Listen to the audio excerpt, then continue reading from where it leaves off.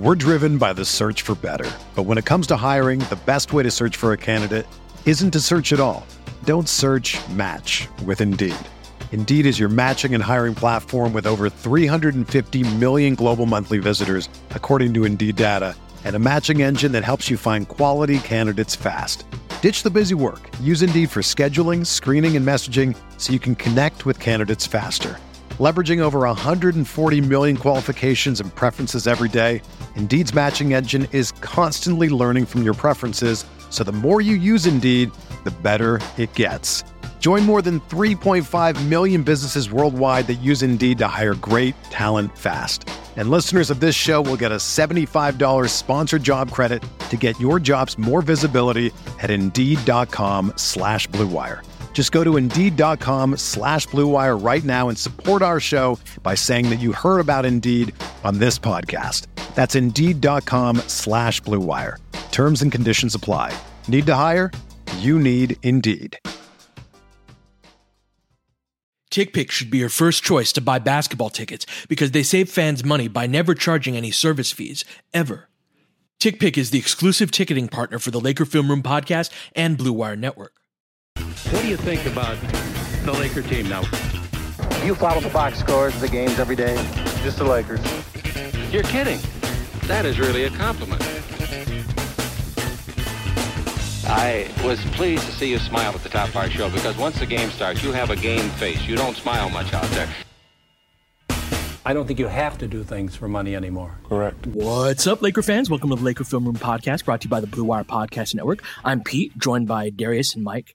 And guys, last week, the Lakers were down 93-84 against Indiana on the last game of their road trip when THT came in for Dwight Howard in the fourth quarter, effectively moving LeBron to the 5 position. And on the next 3 plays, we get a 3 from Malik Monk off of a ghost screen, a 3 for Wayne Ellington off of a ghost screen, and then a transition 3 for Ellington. Go on a 9-0 run. We tie up the game. Lakers go on to win in a really electric overtime game. Then the Lakers don't play any LeBron at the 5 in the next game in that triple OT loss against Sacramento before returning to it against Detroit. And afterward, Frank Vogel alluded to that being something that they're going to take a longer look at.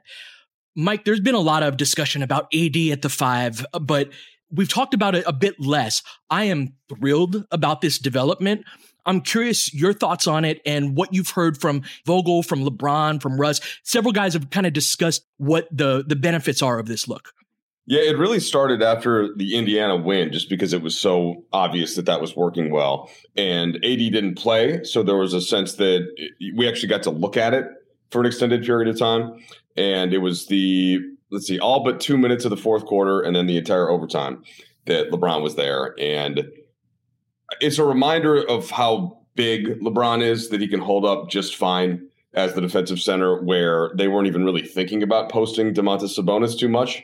And by the way, check out Sabonis' numbers against Minnesota last night. He had like 25 rebounds and 10 assists and something insane. So this is a guy that can typically dominate inside, and LeBron is partly because of who he is. I think teams aren't wanting to attack him, even if they could find some level of success. And then it's also tiring for those bigs to have to guard LeBron on the other end and have to just be worried about, okay, when we go down on defense now, instead of just doing what I'm used to be doing, I have to go up and be isolated against LeBron James, even if this isn't the LeBron James that's just going to immediately blow by every time. So that's just a little bit of the setting. And after that, there's going to be some more questions. I asked LeBron about it in the walk-off interview. The other people asked LeBron about it post-game. Then Frank gets asked about it. And I'm sure when they watch the film, then here's this long section of time where we can evaluate what it looked like. And clearly it went well. So then prior to the previous game, Pete, Vogel specifically mentioned that he was going to – actually, was it prior or post? Maybe both. He kind of addressed it.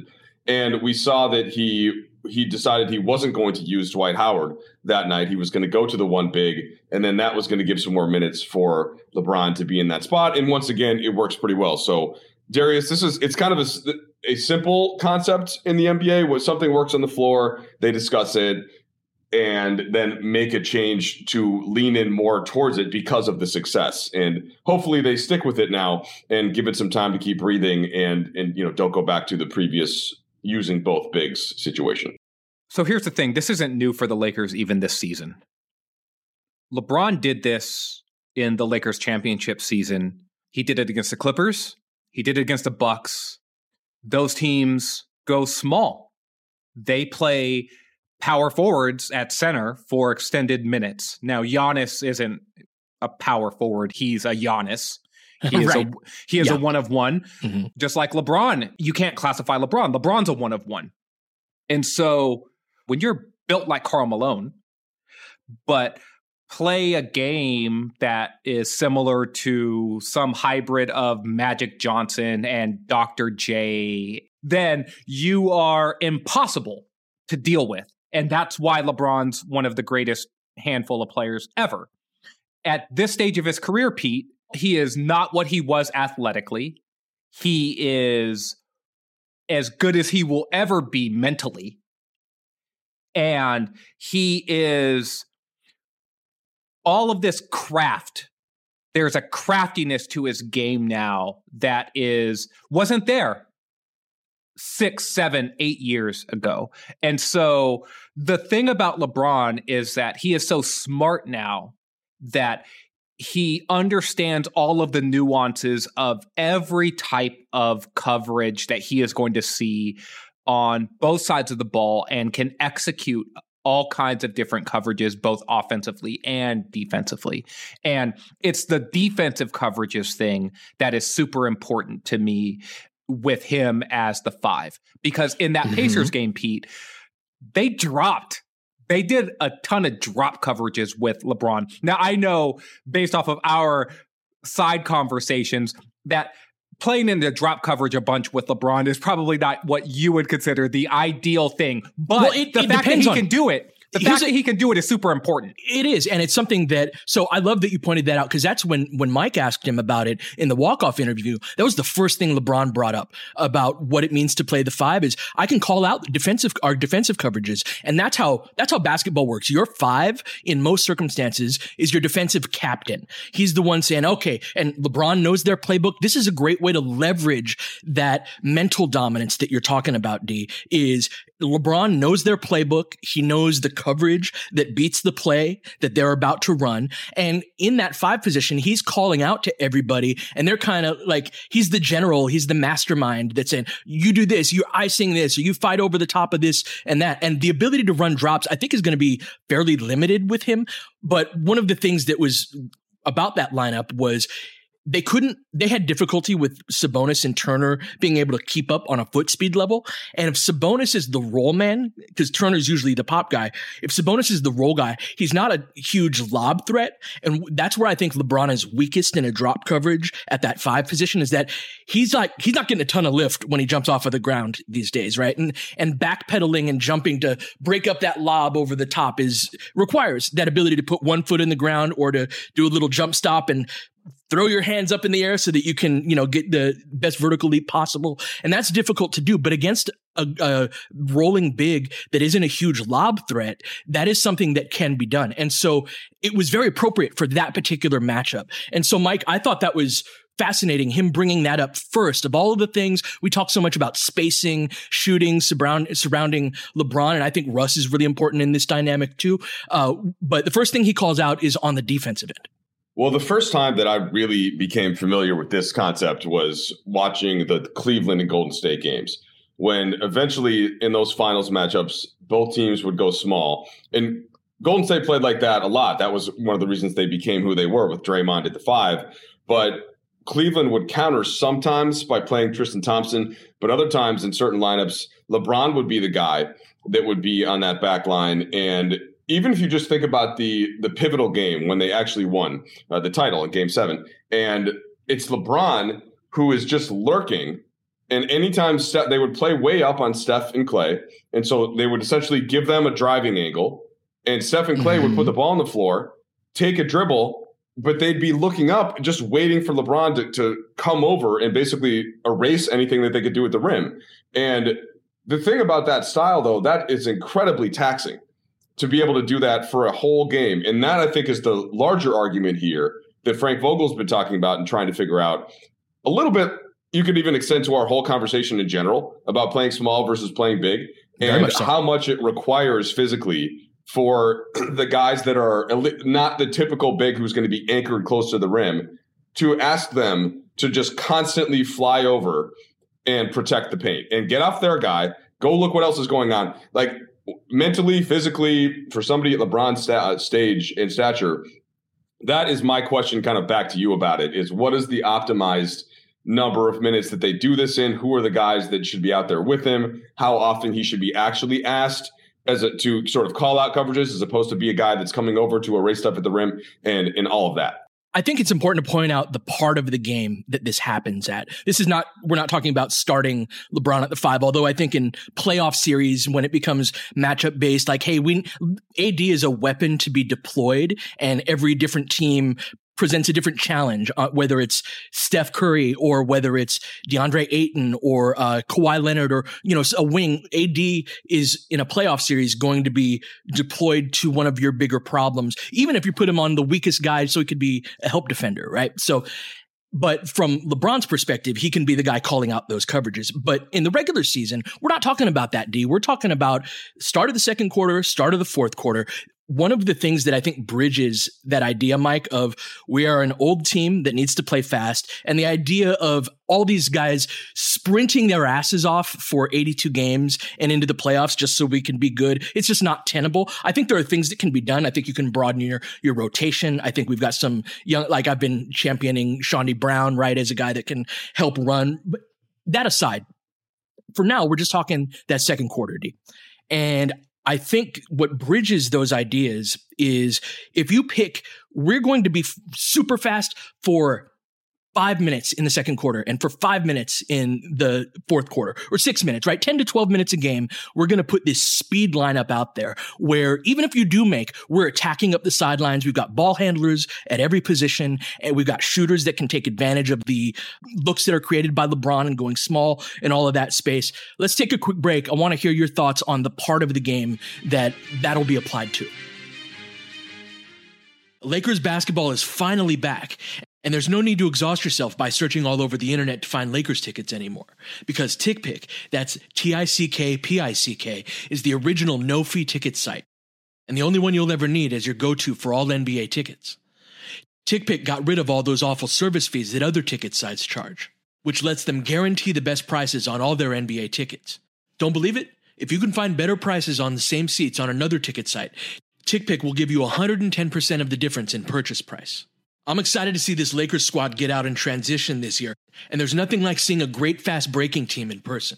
Visit tickpick.com/LFR today and use promo code LFR to save $10 on your first order of Lakers tickets.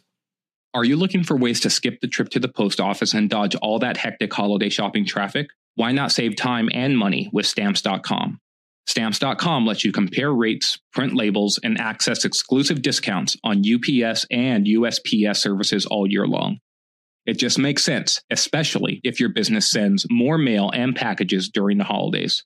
Whether you're selling online or running an office or side hustle, Stamps.com can save you so much time, money, and stress during the holidays. Access all the post office and UPS shipping services you need without taking the trip, and get discounts you can't find anywhere else, like up to 40% off USPS rates and 76% off UPS. Save time and money this holiday season with Stamps.com. Sign up with promo code FILMROOM for a special offer that includes a 4-week trial, free postage, and a digital scale. No long-term commitments or contracts. Just go to Stamps.com, click the microphone at the top of the page, and enter the code FILMROOM. So, D, LeBron at the 5, starting the second and fourth quarter. What are your thoughts?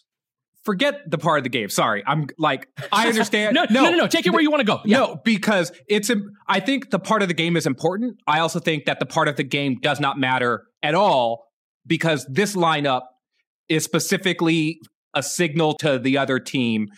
And sorry, the E4 explicit, come fuck with us now. Mm-hmm. Right? Like you have to feel comfortable saying, whoever is your fifth dude, your biggest dude, the dude, like he has to guard someone. That's right. Right? Now, can that dude guard LeBron James? No, he can't. Okay, well, who on the floor can he guard? Right? And so there was a possession where they were trying to play Miles Turner and Sabonis for a little bit there. And they were just like, okay, Miles Turner, you get to go guard Russell Westbrook.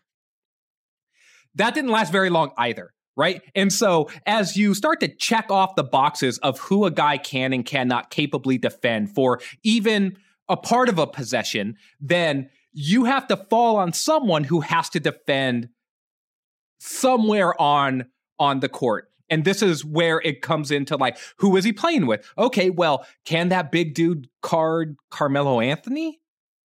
Maybe, right? He can maybe guard him in a one-on-one, but closing out to Melo at the three-point line, he's not going to get there. Spacing to the corner, and now it's just like, okay, 5 out. It's just like, well, in this lineup, can he guard Russell Westbrook? Well, probably not. All right, so who else is on the floor? Well, there's Malik Monk over there. Yeah, probably not Malik Monk either, right? And so you start to run out of options very quickly. And that's why the part of the game is important, because this is where there's sort of a transition point in the game anyway. And teams are naturally playing smaller. They're playing lesser defensive lineups because you are now in full-on bench units where maybe you have one starter. If you're a deep enough team, you have two. Or if you're not necessarily a deep enough team, then you have two starters, right? And so now it's sort of just like, okay, well, you're one starter. Who is that dude? Is that dude the point guard? Is he the shooting guard? Is he the power forward? And the 5 is rarely like a Jonas Valanciunas or Steven Adams type at that point of the game, right? Those guys start the games. This guy is most likely going to be Frank Kaminsky. Or let's talk about the Suns. It might be JaVale McGee, right? And so JaVale wouldn't be able to play against a LeBron. So JaVale, you've got LeBron. Right. Go make it work. Or JaVale, you've got Russell Westbrook, because now we have to put Cam Thomas on LeBron. Cam Johnson. Sorry. Yes. Johnson. So, Mike, the interesting thing to me, and it's why I think Vogel has so quickly gone from, hey, I'm not sure if we want to tax LeBron doing this very often, to, yeah, I think I want to give this a longer look, right? Because Vogel's not dumb. He knows the part of the game he wants to do it. He knows how other teams are likely going to be aligned during that time. And he also sees on tape the animation that LeBron is basically forced to play with this group, right? There is no hiding when you are the biggest dude on the court and you have to play effectively the center position. You have too much defensive responsibility. And LeBron, I feel like the challenging of LeBron is no longer the point of go take out the other team's best wing, right? That used to be LeBron's job. Now it's just like, hey, you got to be in the center of the frame in the same way that we've talked about Anthony Davis so much. Like, you have to be engaged all of the time, because the LeBron we've seen this year, that guy has sort of been like, oh, well, you want me to be sort of a stretch power forward and sort of hang out here with like two bigs on the court, right? I'll do that, and I'll just sort of camp around and do whatever I want, and maybe I'll help here, and maybe I won't. Oh, my teammate made the mistake. I'll point at that guy. Yeah, look at the mistake you made, right? Like, he's been doing plenty. Look, sure, real talk. He's been doing plenty of that this season, and he's in year 19. He's played a bazillion minutes. Like, I don't begrudge LeBron James for taking the approaches that he takes when it impacts winning, right, negatively, or this other stuff. We'll call that stuff out. But big picture, now raise up the asks and tell him, come to meet it. You're LeBron James, right? The dude who we crown. You're the dude doing the silencer celebration. Like, you're that dude. Bring it. And I feel like that challenge, I feel like he's going to want to meet that challenge. But what's your sense of that, Mike? Yeah, part of this also, I think, is going to be impacted by what happens with Bradley. And we found out the morning that we're recording this that Avery is going to be out at least for tonight's game. We'll see. He's going to get reevaluated with a thumb injury. And how does that impact the lineup? Like, does Frank go to THT with the starters because of defensive purposes again? Does he try out one of the groups with a shooter, whether it's Monk, who's often in close games with that the big three plus like Melo or whoever, or does he try Ellington? Because there's been some good two-man stuff with Ellington and LeBron. Like there's a lot there, I think that are going to be things that are going to be interesting, and that then can dictate how much you go to this LeBron lineup, and then how much he has in the tank. There's so many unknowns still, which is I think part of the frustrating part of getting to December. And we just talked to Trevor Ariza yesterday for 15 minutes following practice, and he's got all of these concepts in his head about what he can come in and do because he's a unique player that they need. And it does some of the stuff in theory that Darius just mentioned about LeBron and what he used to do as defending the best guy on the perimeter. Okay, well, if Ariza can do that, then Darius, I don't mean to be skirting your actual question. It just sparked 15 other ones for me with what the roster breakdown is going to be. And so maybe Pete would have a direct answer to what you were saying as my mind was wandering as to Laker lineup combos and rotations. Oh, I rarely have a direct answer. I can't make any promises there, but I do think that who you put around LeBron at the 5 is especially important. And that putting LeBron in the center of the frame defensively, there are a couple of ways you can go about doing that. And there's one version like the drop coverage version that we were talking about against Indiana. That's a high energy expenditure type of defense.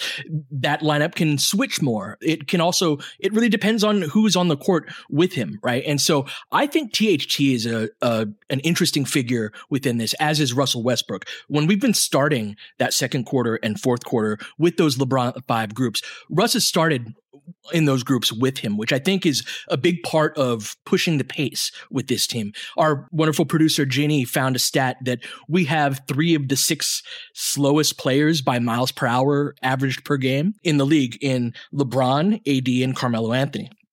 And I think that putting LeBron in that place is both like he can capitalize on his want to do that, but he can also join them because when LeBron wants to play fast, he is still a freight train, right? It's just he's more selective about when he tries to do that. So the question then becomes, what do you need to put around LeBron at the 5 to make this work on the defensive end? We've talked a lot already about offense and about how the spacing and multiple ball handlers, you can get a lot of good shots. And we've seen that with this group. Their offensive ratings are very high.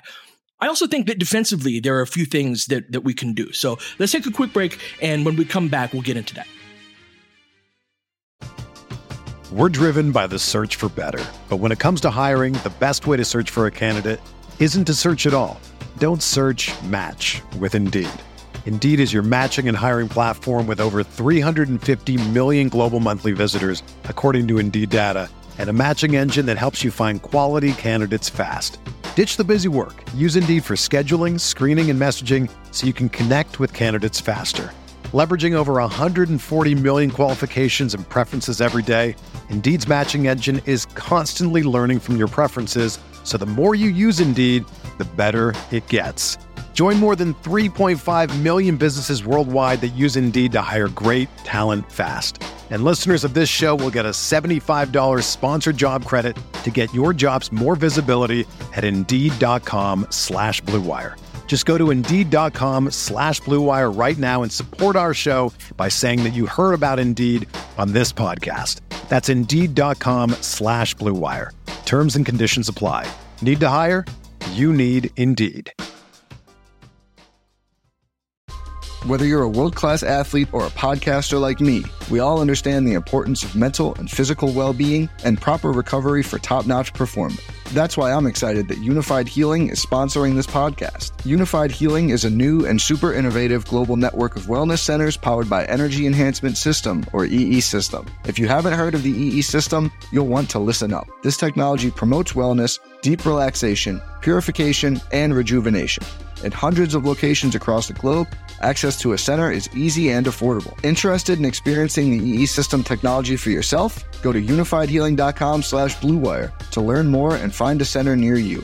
That's UNIFYDhealing.com/Blue Wire. No material or testimonials on the Unified Healing website, are intended to be viewed as medical advice or a substitute for professional medical advice, diagnosis, or treatment. Always seek the advice of your physician or other qualified healthcare provider with any questions you may have regarding a medical condition or treatment and before undertaking a new healthcare regimen, including EE system. So one of the bits of reticence, aside from the energy that it takes from LeBron, is you are small now when you've got a group like that. You're going to give up shots at the rim, or if you are, let me put it this way, if you are giving up shots at the rim, you have much less of a chance of blocking it or contesting it in a way that forces a miss. And so for me, D, that switches the defensive concepts into let's reduce the amount of times that they get to the rim in the first place. And if you're going small, you have to make up for that at other positions. And I think we're uniquely positioned with Russ and THT in particular as two big power guard or power ball handler types that can switch, that can win some physical battles that you lose when you go to a centerless lineup, as Vogel calls it. What are your thoughts on the defense and kind of what needs to be around LeBron for that to work? So this is Darius isn't going to answer Pete's question podcast, I think, because I think that defense, it matters to a certain extent. So I do think that THT, that having that sort of strength and versatility, like on the wing, like THT can guard 2s and 3s. Russ can probably effectively guard 1s, 2s, and 3s. Like if he's put in that position, like those are all guys where physically he can hang. Beyond that, though, it's just like, Carmelo Anthony is going to be a limited defender. Like, I know that he's showing like a competitive fire, but he's mostly going to be comfortable guarding either a stretch 4 or even like leveling up a little bit and guarding like a bigger, almost like a Sabonis type of dude, but maybe someone who's not as refined as Sabonis. Sabonis is an all-star guy. You don't necessarily want him defending him. But maybe not someone that's as fast, somebody who can kind of hang within the post, because he's big. He can win some physical battles around the rim that aren't necessarily athleticism based, but more on the ground strength based battles. Yeah, but I'm 6'8", I'm 240 or whatever. He's got good hands. Yeah, like I can rebound, I can do some things, right? But the reason why I said I wasn't going to answer your question is because I actually think that the lineups that Vogel's very likely to go to most are like offense ones. Right? So it's like, yeah, Carmelo, Russ. And then after that, you know what sounds good? A little pairing of Monk and Ellington. Yeah, 3 shooters, LeBron and Russ. Let's go. That's the formula to me. And so I'm per cleaning the glass, Pete, like I just brought these numbers up and these filter out garbage time possessions, but they account for 18 possessions of the Westbrook, Monk, Ellington, LeBron, Carmelo group, right? And that group has an offensive rating of 166. Yeah, that sounds about right. And a defensive rating of 100. Now, that's 18 possessions. That's not very long, right? So that's basically a little bit less than a quarter of a game. Like the Lakers play at a pace of about 100 possessions a game, right? And so if they've played almost 20 possessions, that's like 2 overtimes. That group, though, that's a keep up with us group. It's the type of idea that I mentioned before, right? Like, okay, we're totally dictating the terms of engagement here based off of the offensive looks that we're going to. And that's why I'm almost less concerned about defense, because this is I don't know if you've ever watched like the 50-meter like sprint in like swimming, where it's just like, oh my God, like these people, it's only one time up the pool. Like at the Olympics, and they dive in, and the current and the wave that these athletes are it's on and creating, cracking. Yep. It is ridiculous, but it's an all-out sprint. And that's what that sort of lineup is. It's like, keep up with us. We're not going to do this for a long time, so keep up. And if you can, good, but we're going to score. I love that too, because that's only in these little, concentrated bursts, right? Like that 50 meters, that's a really important analogy, is to, we're going to pick this small part of the game to do this. I also think that we've got different versions of this lineup where that's the all scorers, all shooters type of lineup, Mike. But this is something that Trevor Ariza could fill in for the Carmelo Anthony role if you want a little more defense and a little less shooting, but still some capable 3-and-D type, the D&3 type of guy as opposed to the 3-and-D type of guy that Melo would be, right? It's something that if you want one fewer shooter and one more physical ball handler type, you could have THT in for either Monk or Ellington, right? I actually think Monk is especially good with this group. But one of the things I'm excited about with this is that we can present a couple of different looks by just tweaking a role player here and there. And I'm really excited to see the direction that Vogel goes in with that. I know you have concerns though about the ability to protect the rim. So explain to us, like, when you worry about this lineup, what do you worry about in that respect? It's kind of just the long-term impact of LeBron, but I think you guys have explained pretty well that there are ways to deal with that, and especially the times on the court that he's going to be playing in that role are not always going to be the times when the other team has their strongest rim attack and some of the strongest players that are just looking to do that. So it's not that big of a concern. It's more of just a LeBron in general concern about how he gets through the regular season. But I'm like you, am advocating for this in the first place. So the concerns would be less direct. It's just that if AD, like in the lineups where I'd be worried about it, AD is going to be on the floor anyway. Mm-hmm. And like, if you don't have AD, then that's a whole different conversation. And you're not going to, I don't think then you can get away with, playing LeBron at center for the majority of minutes. So I'm actually pretty good with it, Pete. I'm just more interested in how Vogel decides to use the players around him, which is there's just more to think about with this team because you don't have those guys that you can feel good about on both sides of the court. And that requires a lot more thought and a lot more planning and a lot more, okay, well, you switch, but you don't switch on this guy, and that I just think it's harder. I just think it's a harder challenge for the coaching staff. It is a much harder challenge, right? When you've got this many vet men guys, you've got a lot of guys with weaknesses that have to be accounted for. And that's something that even within this lineup, one thing that I noticed in the Detroit game and that I think is going to be important is I view us as having 4 different lineups. This is something I'd love to do a whole pod on. Is we've got our starters, we've got our Russ and AD groups, our LeBron at the 5 group now, and then our best 5, which is usually our closing 5. I think our starters and our best 5 are still up in the air right now, and those are the 2 most important groups, but I see a lot coalescing in that middle part of the game, the Russ and AD groups, the LeBron at the 5 groups that I'm really optimistic and excited about. But what I think is a fundamental truth about this team that it speaks to the idea of having this many vet men guys that you have to be like, you can do that, but if I ask you to do this other thing, that's a really bad idea, is that certain guys are going to fit. Like when I talk about the starters generally play more responsible adult style basketball, right? It's not that flying up and down type of group. It is when you've got bigger lineups from opponents out there. It's just a different style of play. Avery Bradley came into the game when we played the Pistons with LeBron at the 5. And there were like a couple rotations where the ball gets swung to Avery, and Avery's the one with the open-ish in rhythm 3 that if that's Wayne Ellington shooting that or Malik Monk shooting that, you feel great. Avery Bradley's going to be hit and miss. And anyway, that group with Bradley in it in particular did not work very well. Do you see like certain guys that don't fit this, certain guys that we should avoid on this roster alongside LeBron at the 5?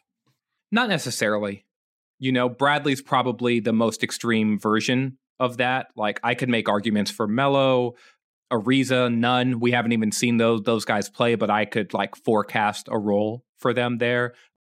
I think Reeves could be an important sort of like connector type of player between like higher usage guys. The thing that we haven't really touched on at all in this is how much this sort of alignment benefits Russell Westbrook, particularly offensively. Mm-hmm. Russ is just going to see, like, this is a pure 5-out lineup. The Lakers did run some creative sets doing this. They put Braun at the elbow, and they utilized his passing. He looked a little bit like Jokic out there with some of these passes that he was flinging around. But this creates driving lanes for Russ, very similar to what he had after Houston traded Capella it's sort of, you create that sort of an alignment for him. And Bron is an even more of a real spacer, even way more so than like Anthony Davis, right? Like AD can be a stretch 5, but like Vogel still positions him, and AD's natural inclination is still to play 20 feet and in. And LeBron's at the stage of his career where he's comfortable going out to 30 or 35 feet to shoot. And there is just a different level that comes to that, especially when you're a passer the way that LeBron is and a driver. Like AD is still a big man and LeBron is not. He is a wing who is built like Karl Malone. Right? He's not Karl Malone who plays like a wing. So there's a difference there. And maybe it's a subtle line, but that's where I see sort of like, oh, let's optimize Russ. That's still a thing that the Lakers need to be very sort of hyper-focused on in specific lineups. And the chemistry with AD looks good, just like you said. But this stuff with LeBron, I think this is a place to leverage that more.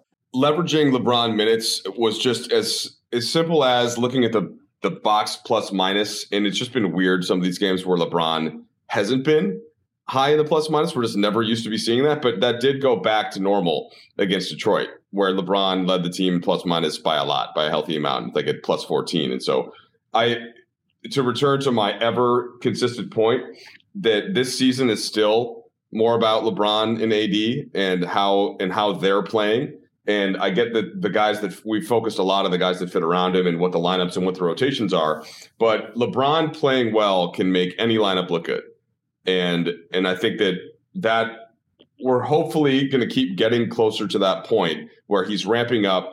He said in the walk-off, because remember when he ran into who was it that he ran into at the rim? It might have been Trey Lyles. I think it was Lyles, and he grabbed his side. Yeah, and it wasn't like that hard of a collision, but you could just see the way that it positioned his body. And he sort of acknowledged, he's like, yeah, it's my third game back, and it's not feeling great yet, but it didn't linger, and it's fine. Like I'm playing on Tuesday, so I'm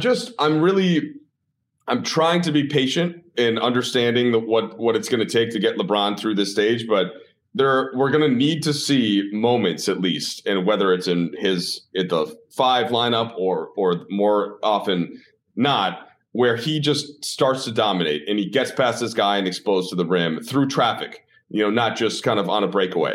And if those moments, if we're another month down the road and we've seen less of those moments, then there's going to be more cause for concern, right? Mm-hmm. So it's just that that's the thing to me that is still outweighs all of the rest of this. But, maybe Pete, by finding there's a bit of a transition stage here. If you think about his next years after this, maybe by finding some of these pockets and moments where you can utilize the 75 different skills that he has, if we're not going to see as much of that dominating thing. And maybe they need to work on those more and sort of find ways to have Russ have a couple of those moments, or AD, specifically AD, have more of those dominating physical moments. And I don't think we're there yet. I'm thinking big picture that if we keep seeing things look as they look for LeBron, then maybe these lineup type things are going to be even more important than I'm giving him credit for right now. Yeah, that may be the case. We're still in answer finding mode. That's going to be the first half of the season. The crazy part is, guys, we're recording this before we're playing the Kings on the road tonight. We're a half game out of the 4 seed after everything, right? If we could start getting more and more of those answers and more of those things clicking into place, you'll see us move up the standings. And I think that more often than not is a matter of time and a willingness to adapt and try new things like LeBron at the 5. Yeah, Pete, just a quick point there. Like as league pass junkies, right? We watched the Mavericks lost again last night, and the Clippers lost again last night, and Denver finally broke a long winning streak. The Blazers have lost 3 in a row.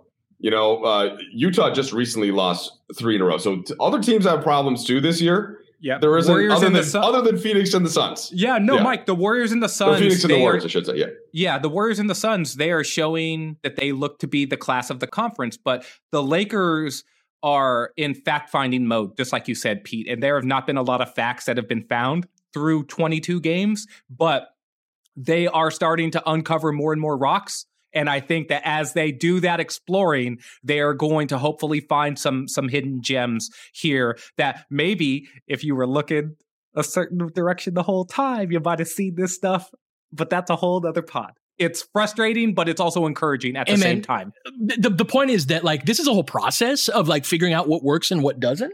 And so the fact that going through that process and getting some things wrong, and no matter what path we chose at the beginning, we were going to get a lot of things wrong because there's so much new and there's so many holes and weaknesses to be like, oh, you can do that, but you can't do this, this, and that, right? Like there's always going to be failure at the beginning of this, and it's a natural part of this process. But the willingness to adapt, and to me, this is a huge philosophical shift to be like, oh, we're going to do this on purpose. We've done it a couple of times, like you said, but this is going to be like a thing that we do. This is part of who we are. That's a big thing. And for that to happen 22 games into the season or wherever we're at, that's huge. And I think that from LeBron's perspective, it's the natural conclusion to his career is him dominating as a big man, the player who's dominated at every other position in the league and has also certainly dominated in spurts at the 5 spot, especially deep in the playoffs, like Mike was talking about earlier.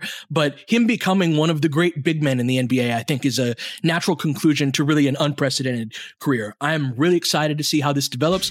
We got the Kings tonight up in Sacramento. We'll be back tomorrow to cover it here on the Laker Film Room Podcast. James has got it in low to McHale. McHale wants to turn. He's double teamed. Just pass out in front. Broken up by Worthy. Tip to Magic. Worthy dies on his belly. Magic scores. There's Magic got it. Magic fires. It's good. The Lakers win the game. The Lakers win the game. Rebound of Lonnie. 3 seconds left. Van Exel to win it. It's on the way. Good. Kobe Bryant, 48 points, 16 rebounds. Shot with his 8th block shot that ties an NBA Finals record. A lot of Laker fans sticking around for this. You're seeing something that's very rare indeed. A Laker to get MVP chance in Boston. Of all places. Are you kidding me? Kobe, hard to believe. Are you kidding me? Unreal. Are you kidding me? Lakers looking to push. Bryant spinning in the lane. Back for Gasol. Pretty pass. And it's back to a 3-point game. Kobe Bryant picked up by Bell. There's the move. 2, 1. Miss it. Unbelievable. For the victory. It's over. Shot clock now to 5. Bryant. Yes. And that was a little tap to Alvin Gentry. Add insult to injury, Kobe. I mean, what a shot. I mean, you can't defend that. Are you kidding me? 2.1 seconds remaining. Denver a foul to give. Jokic trying to disrupt Rondo. He puts it in. Here's Davis, 4-3 in the win. Oh, it's good! Anthony Davis has won it for the Lakers! James again. Oh, he hits another one. LeBron James putting together a closing quarter against the Nuggets. This historic 2020 NBA championship belongs to the Los Angeles Lakers. The Lakers conquer the bubble, and banner number 17 will soon hang in the rafters.